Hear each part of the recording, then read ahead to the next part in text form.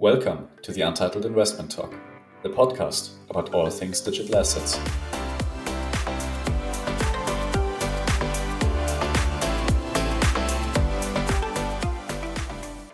Welcome to this episode of the Untitled Investment Talk about non-fungible tokens, NFTs.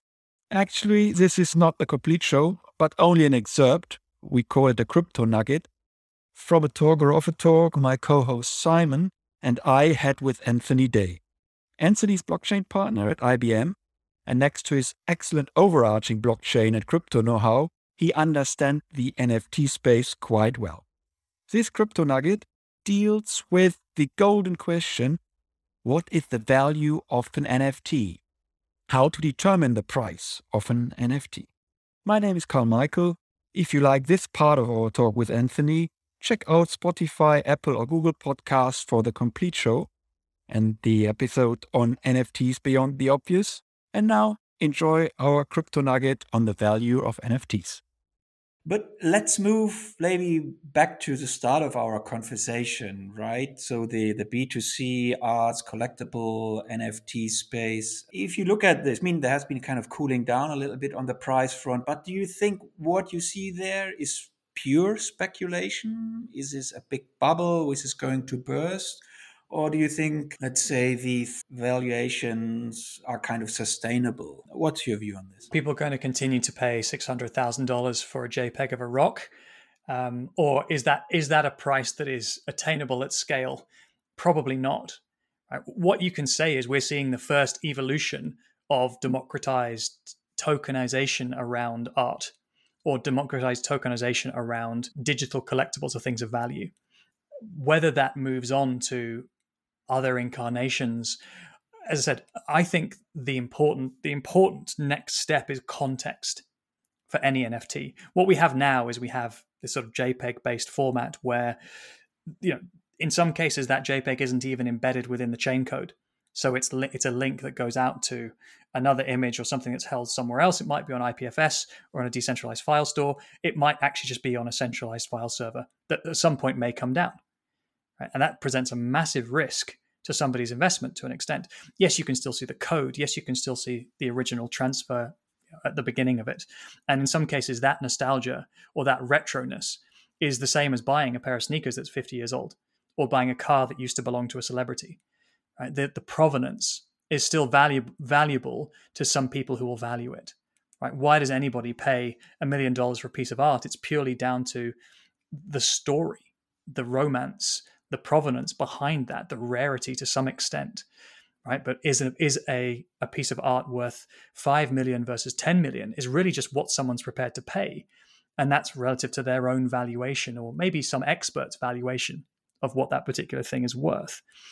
I see that the more we're able to embed provenance, interoperability, the use of those digital items in context across different platforms, whether that be social media or gaming or just our everyday life, I think that becomes a bigger pie and then a more addressable market to more people more of the time.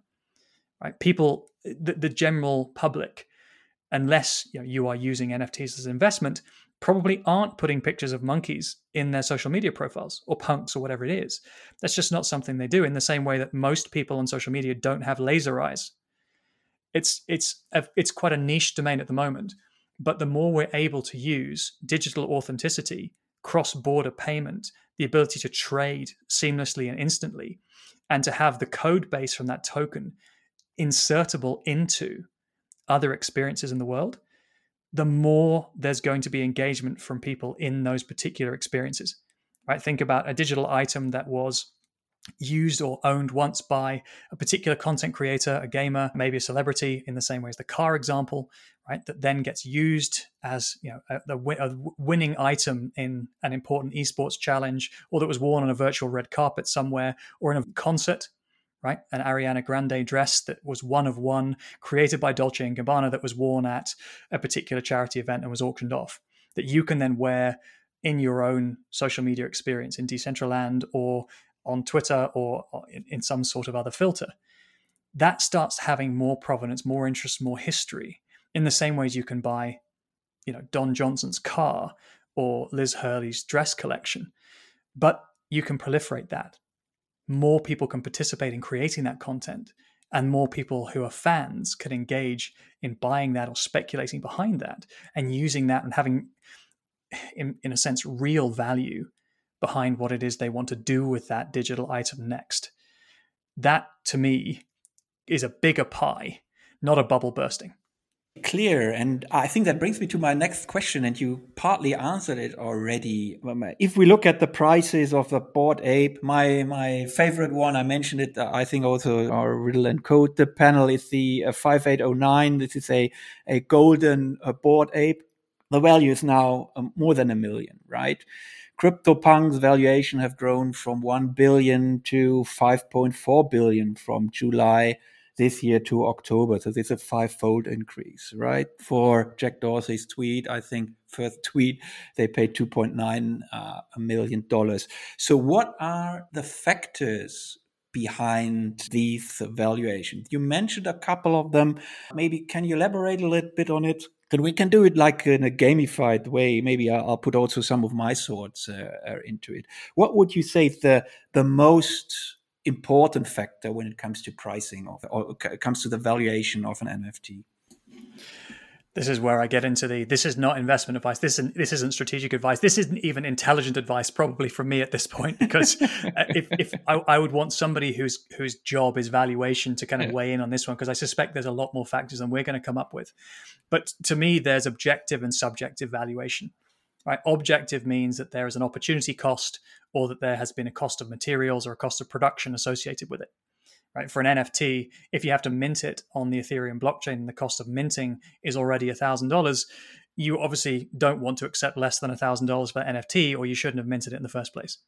Right? So this is kind of what sits in the base valuation, right? And anybody who sells an NFT for less than the cost of gas to be able to mint it is either assuming that they've got a rider later on in terms of a resale, so they're happy to invest the $1,000 up front if that thing goes to the moon and eventually pays them back $1 million later.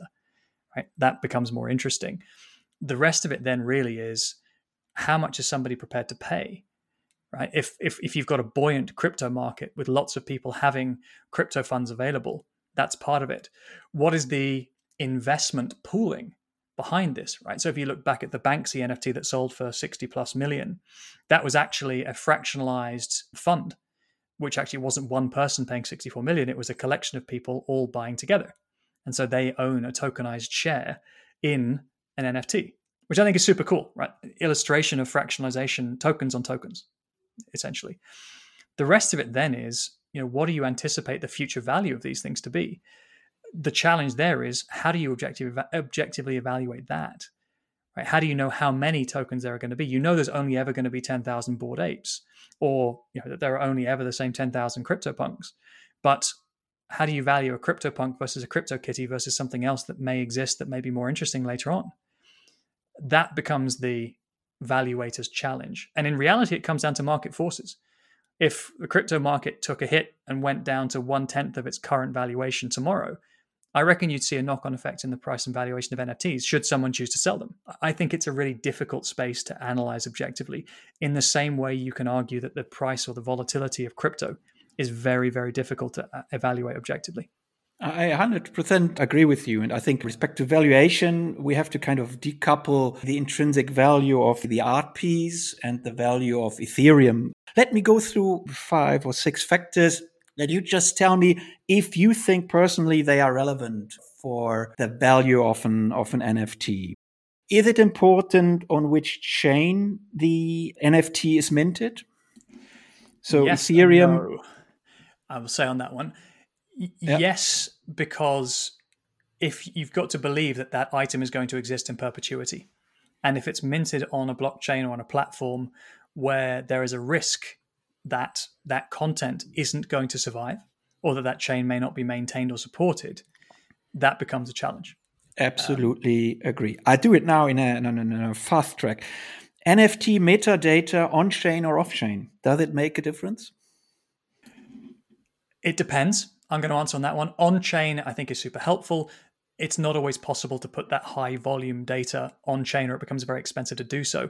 What you've got to then look at is what's the tech stack that you're using to have the linked content remain in perpetuity. Okay. The creator and the community, I think you already mentioned this. Scarcity? Always a factor, right? Something that is less available would typically be valued higher. So yeah, I'd say so. People may buy into the idea of artificial scarcity to some extent. For fungible tokens, for example, everybody says that there's a limited run on Bitcoin, but Bitcoin is divisible. So it's a bit of an inflationary statement in an inflationary cryptocurrency. Anyway, yes. Release pace. So how many NFTs? So even independent of scarcity, I mean, you have 1,000 NFTs. If they are released within a day, a week, or a year, does this make a difference? Oh, that's a good one. I want to believe that the release mechanism or the approach does. And this is one that there are lots of mechanics. Take Keir's example with Souls. He's looking at creating a mechanic where the value of minting, or the cost of minting, increases over time. So early adopters are rewarded with lower costs. Late adopters are not penalized, but participation becomes more expensive the later you get in. Similar with investments in startups or in businesses, right? So you can build around mechanics that deliberately create that. I think that's a fascinating space to look at. Cool. Richness. So how many kind of additional features do NFTs have?